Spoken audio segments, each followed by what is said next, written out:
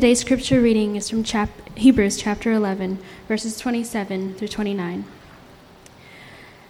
By faith he left Egypt, not fearing the king's anger. He persevered because he saw him who is invisible. By faith he kept the Passover and the sprinkling of blood, so that the destroyer of the firstborn would not touch the firstborn of Israel. By faith the people passed through the Red Sea as on dry land, but when the Egyptians tried to do so, they were drowned. This is God's word. Hebrews chapter 11 shows us a series of case studies of lives that have become great because of suffering, through suffering. And it answers the question, how do you live a life of faith in the midst of suffering, in the midst of turmoil, turbulence in your life? In verse 27, we see the author writes, by faith, Moses left Egypt, not fearing the king's anger. In other words, he should have been afraid. He should have feared. He was the prince of Egypt, and he had left, and yet he wasn't afraid. He didn't fear. Why? He persevered because he saw him who was invisible. He saw reality beneath the visible reality. In verse 28, we read that by faith, Moses kept the Passover and the sprinkling of blood. Why? Because he anticipated the destroyer of the firstborn. And he believed that this destroyer would not touch the firstborn of Israel. By faith, he saw a reality underneath the visible reality, and it shaped him. In verse 29, we read, by faith, the people of Israel, they crossed the Red Sea. In other words, they escaped. They were rescued. And it's these three verses, it captures really the entire account of Moses. It captures the entire life, the account of Moses. We're going to see the background. I got to give you a background. And then we're going to see some lessons that come out of this, some brief lessons that come out of this that we can apply. First, the background. God made a covenant way back in the book of Genesis. God made a covenant with Abraham. And he promised him land and a son, numerous descendants. And by the end of the book of Genesis, we see that the Israelites, they were the descendants of Abraham. They settled in the land of Egypt. But they had grown so great, so numerous, that the king of Egypt, known as the Pharaoh, he had stripped them of their citizenship. He had stripped them of their rights, their privileges. He oppressed them and enslaved them. He was incredibly cruel to them. And at one point, even though he failed to do this, at one point, he tried to systematically destroy them by ordering the death of all the newborn males of the Israelites. This way, the Israelites would lack manpower if they ever wanted to rise up as an army. But it also was a way for the females that were left, that remained, they would eventually marry into the Egyptian culture. And they failed. They tried to get the Israelites to lose their identity as a people. They failed, essentially. But it was a violent time for God's people. It was an evil time for Israel. But here you have Moses. He was born a Hebrew. And through a series of circumstances, he becomes a prince in Egypt. He becomes a prince. But he leaves his status behind. He leaves his wealth, his education, the Egyptians behind, really because of an act of pride. And he basically goes into a world of wilderness for decades. But in the wilderness, God meets Moses. He encounters Moses. And he tells him to return to Egypt. And he says in Exodus chapter 4, he says, Israel is my firstborn. Israel is my firstborn son. I want you to go to the Pharaoh and tell them to let my son go so that they may come and worship me. Now remember, in ancient times, all your wealth, if you had a family, all your wealth, all your status, everything that you had, your inheritance would go to the firstborn son. And so your firstborn son got the love, got the doting. Your pride was in your firstborn son. Your firstborn son got the love. He was treasured. And God says, Israel is my firstborn son. How would you like it if somebody in your family, How would you like it if somebody takes your firstborn son and oppresses him?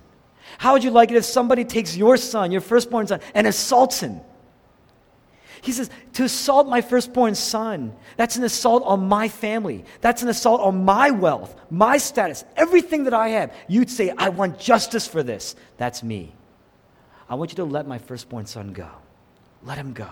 Set him free. But Pharaoh's heart was hard. He wouldn't let him go. And God, initially, he's gracious. God is gracious. He sends 9 plagues on Israel to wake the Pharaoh up. The people around Pharaoh eventually turn. Even you see them slowly shifting towards God, his word, his command. And what were the whole point of the plagues was to show that what Pharaoh is doing, he's going against what is natural, the natural order that God had created. And so what God is showing is to go against God, is to bring natural chaos in your life, natural corrosion in your life. So he sends these 9 plagues, but nothing happens.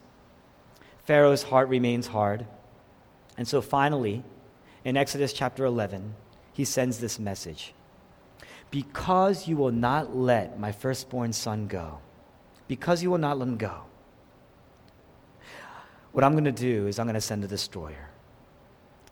And this, I myself will go throughout Egypt. And every firstborn son in Egypt, from the son of the Pharaoh to the son of the slave girl, even the firstborn of the cattle, everyone will die.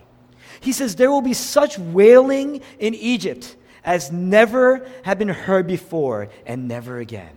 That is my justice.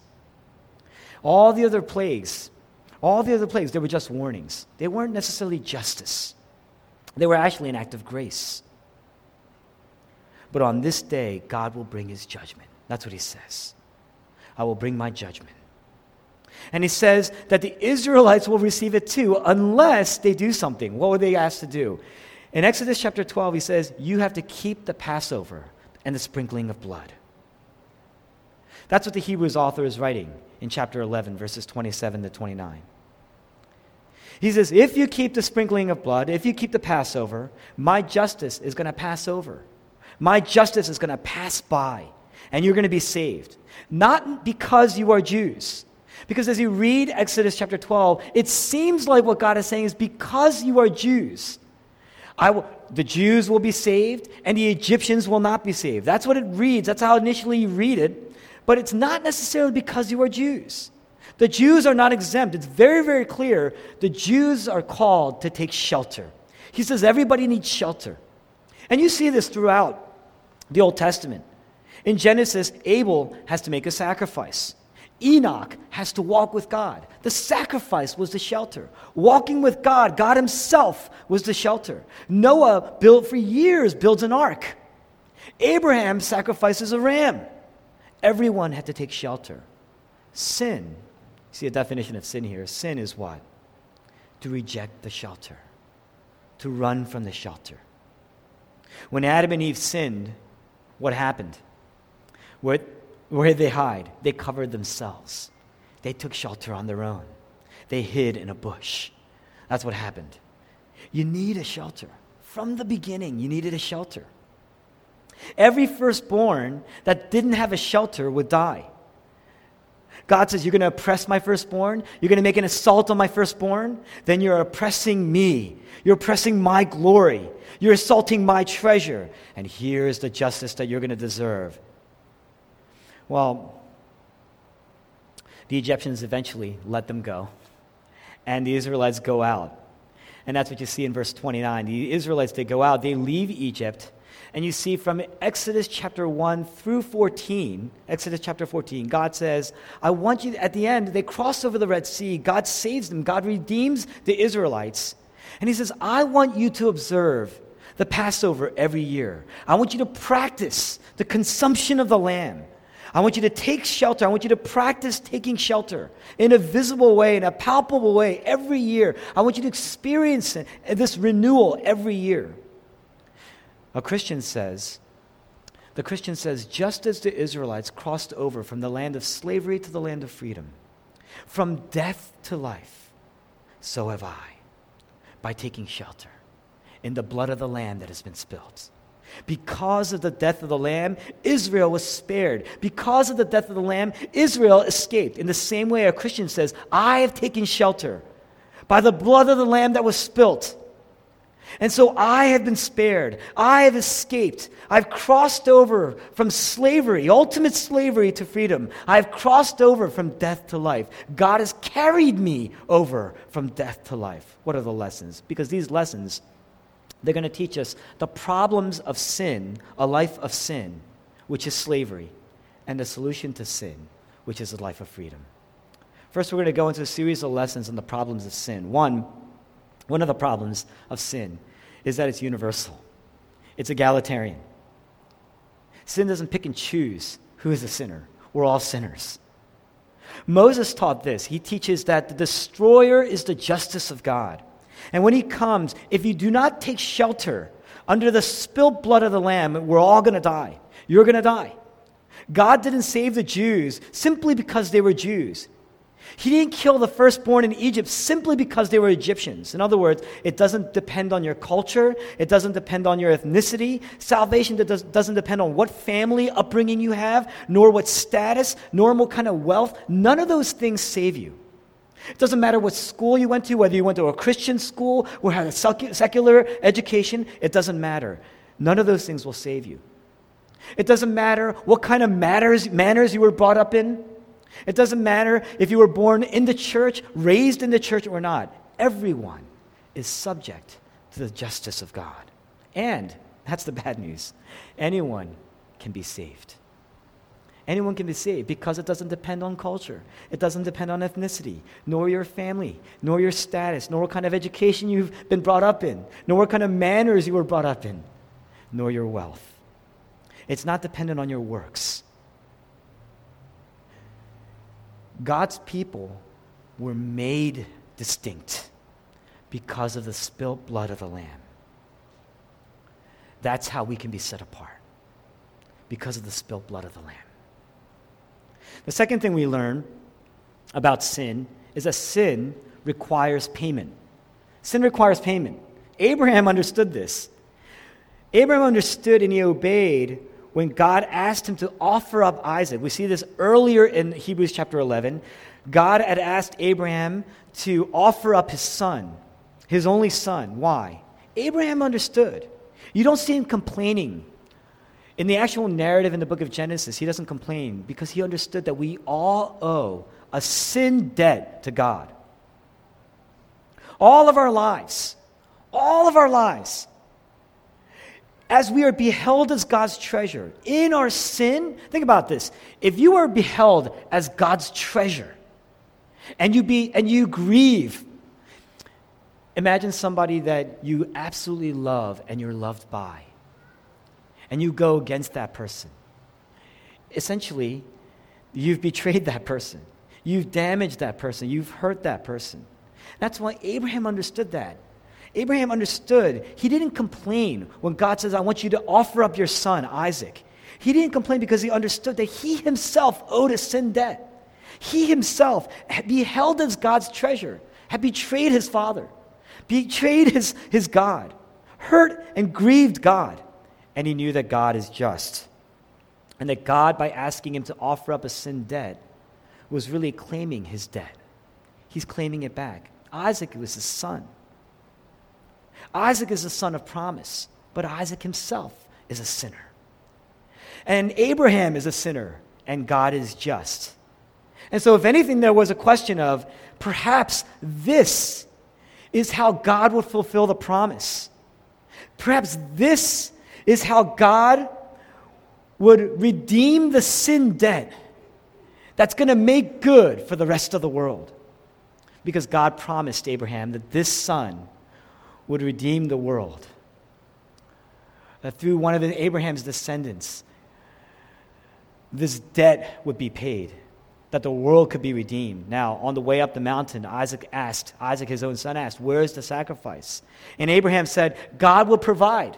God will provide a lamb. God's going to make a way, because Abraham trusted that God would make a way. He trusted God would provide something to die in his place. That's Genesis. Now here we are at the Passover. Israel is commanded to really practice this provision. Israel as a whole knew that they owed a sin debt, and that God was reminding them to practice this provision of the lamb, the blood of the lamb being spilled. That this is the justice of God, and it also represents the mercy of God. If the lamb dies, you get to be saved. If the lamb dies, you are redeemed. It's called atonement. This lamb, its blood being spilled, is being spilled in your place. This lamb dying is dying in your place. Because the lamb's blood is being spilled, and because God is just, the sin debt is being paid, and you are redeemed. You are justified by the blood of the lamb. You see that? It comes down to what you trust. It comes down to what you trust. Because if you trust in the strength of your culture, if you trust in your family upbringing, if you trust in your status, your works, your accomplishments, your wealth, you're going to die. Why? Because if you really think about it, most of the major problems in our lives, they're not solved by your culture, they're not solved by your family, nor your status, nor your education, nor your wealth. You can try to solve, if you think about this, can your wealth solve the deepest physical and psychological problems in your life? Has money ever solved any of those problems? Can having the right education, whatever that means, by the way, but can having the right education solve any problem in your marriage? If you see that God's justice is for you on one hand, and God's justice is against you on the other hand, then you can embrace the love of God. You can embrace God's mercy by the blood of the Lamb being spilled for you. You see? Do you get that? At the Passover, the disciples are gathered with Jesus, and there was bread, which he says represents his body. There was wine, which represented his blood, spilled for us. You get that? That's what he says. But where's the lamb? The centerpiece of every Passover meal was the lamb. There was no lamb. Why? It's because Jesus is the lamb. He's the ultimate lamb. His body would be broken. His blood would be spilled. It would be poured and spread on the wood, you see. And it would be done that as a payment to redeem us. Will you take shelter in the blood of the Lamb? Because sin is universal. And on the other hand, it requires a payment. What would be your payment? You see? The third thing we see is, with sin, you can't bargain with sin. You just can't bargain with it. There is no such thing as bargaining in your sinfulness. There are people in this room today who are probably just coming back to the church. It hasn't been a while. It's been a long time since they've been in the church, and they're just starting to come back to the church. And they're thinking, well, the reason why it's taking me so long to come back in some ways is I need to get back in spiritual shape. I need to kind of work out a little bit before I start to serve, before I start to connect. And really what they're saying is, I need to become more moral in my life. You're not taking shelter, you see. You're not taking shelter. You're still trusting in your own works to save you. You're still trusting in your own goodness to save you. Here's the bad news. If that's what you believe, you're dead. That's the bad news. That's pretty bad news. If that's what you believe, you're as good as dead. And that death is going to start to cycle in your life, occur over and over in your life. It's going to result in your trying, and it's going to result in your working. You're still in slavery. You're trying hard. You're slaving away, you see. And it's going to plague you, and it's going to create anxiety in your life, and it's going to create burdens in your life. How you look in front of other people, that's going to matter more to you tomorrow than it will even today. And it's going to cycle in your life, and the corrosion and the anxieties and the worries, you see. And that, as you go on in life, let me tell you, I think I'm older than most of you, right? Let me tell you, if you let that cycle on in your life, it's going to create a corrosion, a deterioration it just gets harder and harder to fight against. Because it's so deeply ingrained in your psyche. And then it's going to play out in your children. It's going to play out in your relationship to your spouse. It just continues to spread. Entropy. That deterioration just continues to grow, you see. It's going to plague you. It's going to plague your family. It's going to corrode and destroy you. That's the bad news. Before you even die, the ultimate death, you see, that death is going to play itself out over and over and over in your life. Now, the good news is it doesn't matter what you've done. It doesn't matter where you've been. In John chapter 8, you have this woman who's caught in the act of adultery. And everybody's ready to stone her. Because the law says that requires justice. In those days, you could get stoned for committing adultery if you're caught in the act of adultery.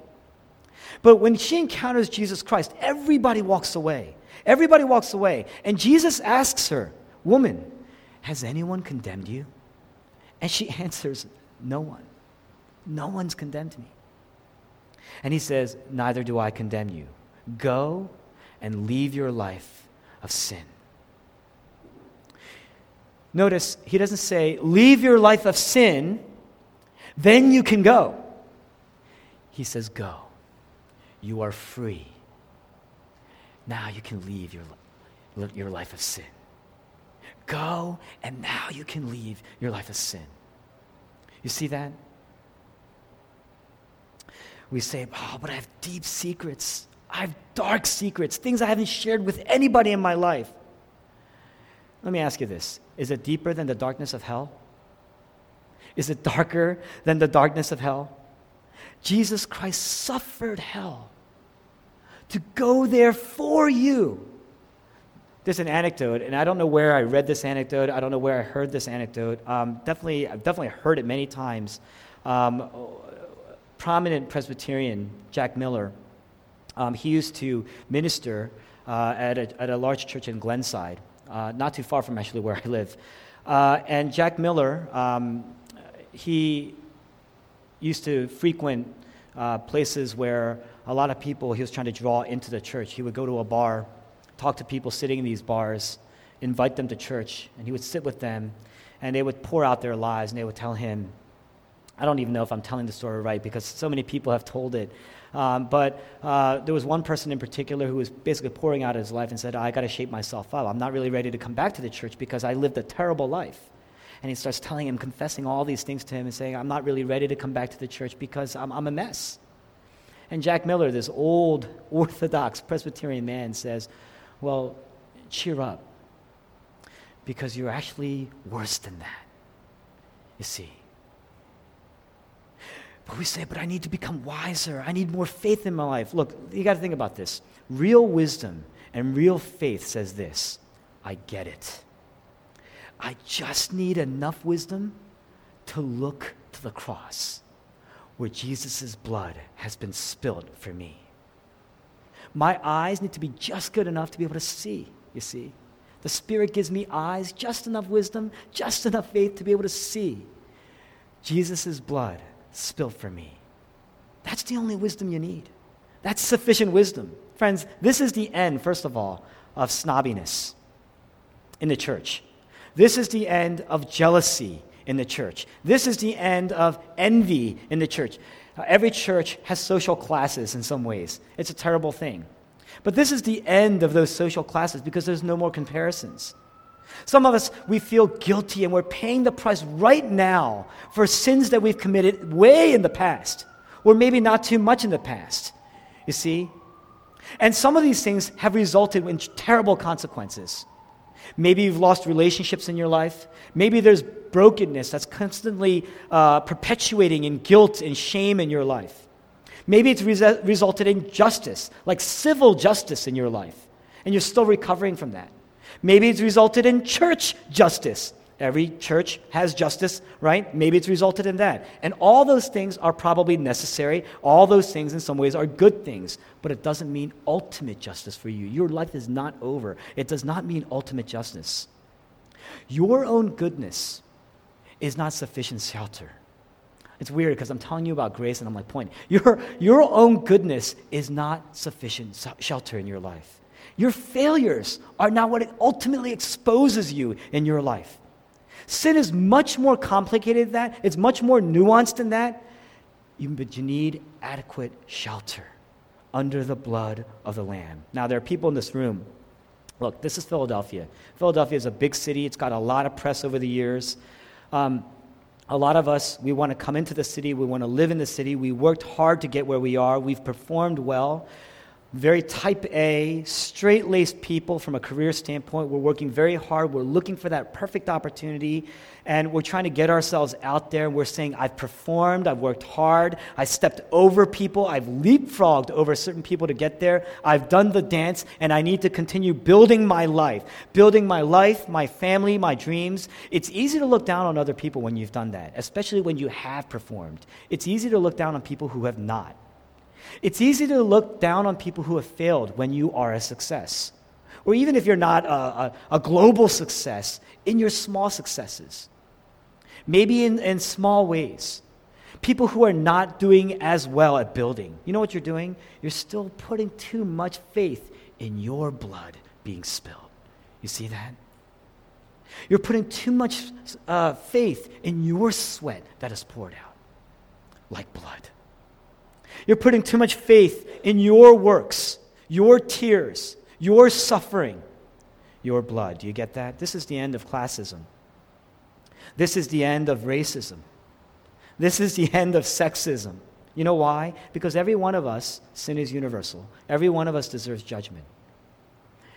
And the only way we can be redeemed is if we receive mercy, if we receive grace. You can't bargain with the destroyer. The destroyer, Moses said, the destroyer is coming. There's no way you can sit there and bargain with the destroyer.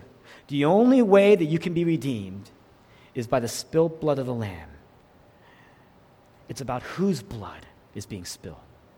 It's either your blood or the blood of the Lamb. What do you trust? What's the solution to sin? Jesus Christ's death.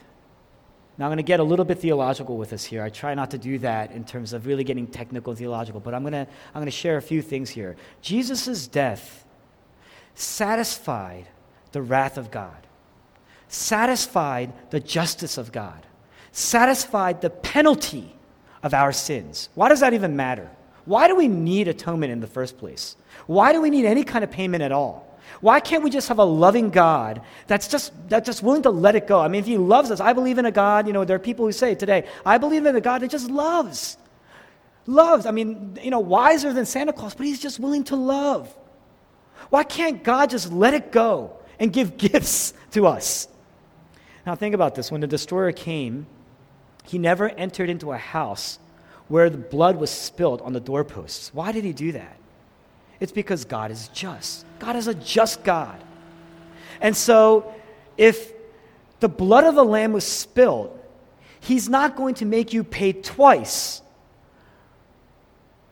He's not going to make you pay twice for the sins that you've committed. The Lamb had already paid the price, you see. He's just. And that way he's good. That justice is a good justice.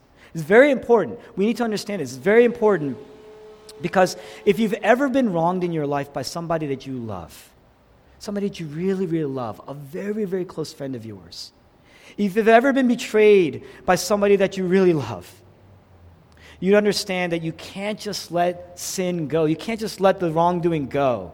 Because inherently when somebody wrongs you, there is a debt. There is a debt that has been accrued. You almost feel like that person owes you. That there's some sort of sin debt that has to be paid. So your retaliation, the desire to retaliate, right? What you're saying is their blood has to be spilled in order for my wrath to be satisfied. Now, if that's how we feel in our human selves, think about it. If you've ever been wronged by your spouse, your blood boils, right? The closer they are, the more your blood boils. Your blood just boils. You know why? Because you love them. And that anger, that wrath is commensurate with how much you love them and how much they love you, right?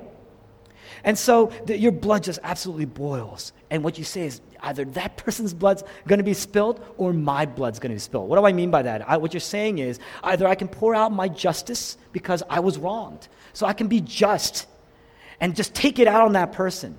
Then I'm satisfied. Or I can hold it in and forgive and not exact any justice. Then my blood is being spilled again.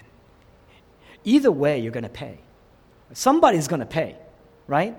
Either that person's going to pay or you're going to pay. If you let that person go, it's your blood, right? It almost feels like an injustice.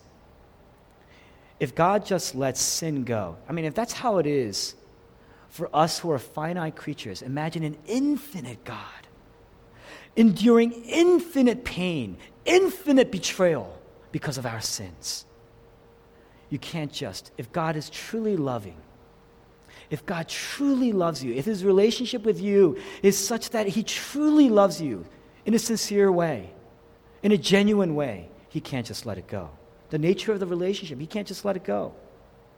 Think about all the injustices. If God were to let it go, if God were to even let one injustice go, then injustice wins, right? If God were to let one evil go, then evil wins. A truly loving God, if God really loves you, if God really loves you, that one thing that perhaps no one has seen, that one injustice that has been done against you, does not God see that? If you were to let it go, then it wins. Then injustice wins, you see. A truly loving God cannot do that. Parents, think about this. If you're a parent, if you see your child hurt badly, do you just let it go?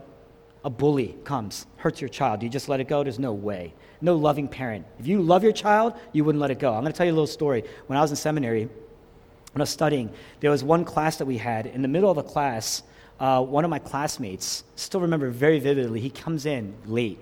And he came in really late. I'm talking, it was a 3-hour cohort class. He came in like an hour and a half late. And he was disheveled, and he was weak. He was like angry. He was like puffing when he came in. So it was so bad that our class stopped. And our professor asked him, what's wrong? It was so visible. And he said, guys, I just have to say this. And he was cursing in our class. And he stopped and he said, my child today was bullied by 2 girls. My daughter was bullied by 2 girls. And I could not just sit there. So I went there and I grabbed these girls and I felt like choking these girls. And I rescued my daughter, and she was beaten up and she was bloody and she was wailing. And I'm sitting there and I'm saying, what kind of evil can allow for this? What kind of God could allow for this at this point in time? To let this kind of evil go? How can I just let it go? He said, I just sheltered my daughter and I brought her home. And then I was late for class, so I'm here. And he was crying and he was wailing. Came in, he was so angry. It stopped our class. No loving parent can just let it go, you see. Can just let evil go. Blood has to be spilled. There has to be justice. There has to be fire. There has to be darkness. The history of Israel addresses this. Every year, at Yom Kippur, the Day of Atonement, right? Every year, the high priest performs 2 rituals. 2 rituals, rightfully, every year. One, what he does is he enters into the most holy place of the temple. And I'm going to just summarize this very quickly. And there's a sprinkling of blood that takes place after a purification, after a cleansing ritual. He goes and he sprinkles, he slaughters the animal, and then he sprinkles blood. And what that does, the reason why he's doing that is what he's saying is, I'm going to pay, the Lord has made a way to pay, provisionally, to pay for the penalty of the sins of the people. The second thing he does is the high priest takes a goat and he places his hand on the goat, and that represents the transfer of all the guilt of the people, the sins of the people. And then he casts that goat out of the city, and that goat, taking the sins of the people, the goat is cast off and pretty much left for dead in the wilderness. That's what happens. He cast out of the city. And so you have atonement, and you have an act of atonement, and you have an act of taking away the sins of the people into the wilderness. You have this act of the sprinkling of the blood, right? You have this act, the atonement sacrifice, and then you have this act of the taking away of the sins of the people into the wilderness. In John chapter 1, John the Baptist encounters Jesus for the first time. What does he say? He says, behold, I see, I get it. Behold, the Lamb of God, the sprinkling of the blood, the Lamb of God, who will take away the sins of the world. Before me stands, and I see it, I get it now. All of history in the Bible pointed to him. I see the man whose blood will be sprinkled, and I see the one who will take away the sins of the world, the scapegoat who will take away the sins of the world. Jesus Christ satisfies the wrath of God. He makes the atoning sacrifice for the people, and he endures the curse of sin in the wilderness. The curse, the sins of God's people will be placed on him. What's going to happen on the cross? What happens? You see another darkness, another deep darkness. There was literally a darkness on the cross. You see another wilderness. Jesus Christ was literally crucified, not in the city, but outside the city. There, the destroyer comes. The justice of God and the wrath of God is poured out on Jesus Christ. Enters in, the destroyer enters in Jesus Christ, the firstborn of God. Right? Not in a legal way, the way Abraham and Isaac and Jacob saw the firstborn, not like in a primogeniture way. Jesus Christ was the firstborn because of the way the Father doted on him, the way the Father loved the Son. Heaven opened up, and God said, "This is my Son, who I'm doting on, who I love, who I treasure, who I cherish." That's perfect intimacy between God the Father and God the Son. You want to see a picture of perfect intimacy, a perfect relationship between God's child, who we were intended to be, and the Father, who God is? Look at the relationship between Jesus, the Son, and God the Father. The joy of the Father and the Son and the Son and the Father. The love between God the Father and God the Son. You see, when Jesus Christ was on the cross, when he was on the cross, all you saw was darkness. And he was out of the city. He was a scapegoat. He was out of the city. He was in the wilderness. And there on the cross, when he says, my God, why have you forsaken me?" What he's saying is, as the atoning sacrifice, as the lamb whose blood was being spilled, as the scapegoat, he's saying, "I'm cast out, I'm forsaken, I'm left for dead, I've been sent out," not just sent out of the city, not just sent out and rejected by men, I've been forsaken and rejected by God. As God's only begotten Son, my blood has been spilt, and I've received a destroyer. You know, there are two kinds of suffering that he suffered here. Yes, on one hand, there was the physical suffering and the rejection, the earthly rejection that he endured. There were the thorns, there were the nails, there was a spear. And I don't want to make light of that. There was incredible suffering. The blood is being poured out. And he felt all of it. And he felt all of it for a long time. And in the rejection of men and the hurling, the insults, he endured all that. But the other suffering, the ultimate suffering, was when the destroyer came. You need to know this, or else you're never going to understand truly the love of the Father for you and the love of the Son in his suffering on the cross. Because the physical suffering was bad. It was really bad. But it was nothing compared to the spiritual suffering that he was enduring on the cross. The physical suffering was unjust because Jesus was innocent. He was falsely accused. But the real suffering, the real injustice, was the sins of the world being placed on him and the wrath of God being poured out on him. And that was the ultimate wilderness of this ultimate scapegoat, you see. This is the atoning sacrifice, the true scapegoat, God's suffering servant, prophesied in Isaiah, prophesied in the Old Testament, all rolled up in one, you see. Jesus Christ, here's a theological term, was the propitiation and the expiation sacrifice, you see. And he did it. That means that he was the atonement sacrifice and the one who would take away the sins of the world. And he did this because of his love for us. Jesus Christ took on the darkness and the destroyer that we deserved, He was forsaken with a forsakenness that we deserved, so that we could receive the intimacy, the doting, the love, the grace, the satisfaction of God that Jesus Christ deserved. That, friends, that is the ultimate injustice. That is the cosmic injustice. The glory of God's mercy is not that he devours justice, because that would be unjust, right? Just letting it go. Oh, my mercy just devours justice. The glory of God's mercy is that he satisfied it. He satisfied his justice with his mercy, you see. God didn't just let sin go. He made a way through Jesus Christ to satisfy his own justice. Look at the justice of God on one hand. Look at the mercy of God on the other hand. Look at the provision of God in Jesus. I mean, does Jesus not look more beautiful now? Is Jesus not beautiful? Do you see the love of Jesus in the sacrifice of Jesus, in the work of Jesus on the cross? Do you see that? Look at the character of Jesus. Because he didn't do it grumbling. He didn't do it complaining.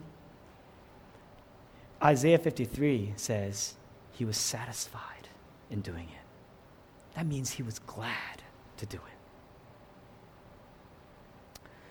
That's what Abraham looked to when he saw the ram stuck in a thicket. He saw the provision of God.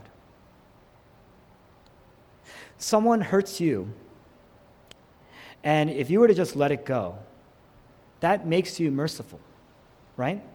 That makes you merciful, but it doesn't make you just. It doesn't make you just. Abraham knew that he needed God to be merciful or else he would die, on one hand. But we also need a God who is just, you see. And so he must die. How do you bring those things together? The Lamb of God, whose blood would be spilled. God's mercy is loving because it is just. But his justice is loving because it is merciful, you see.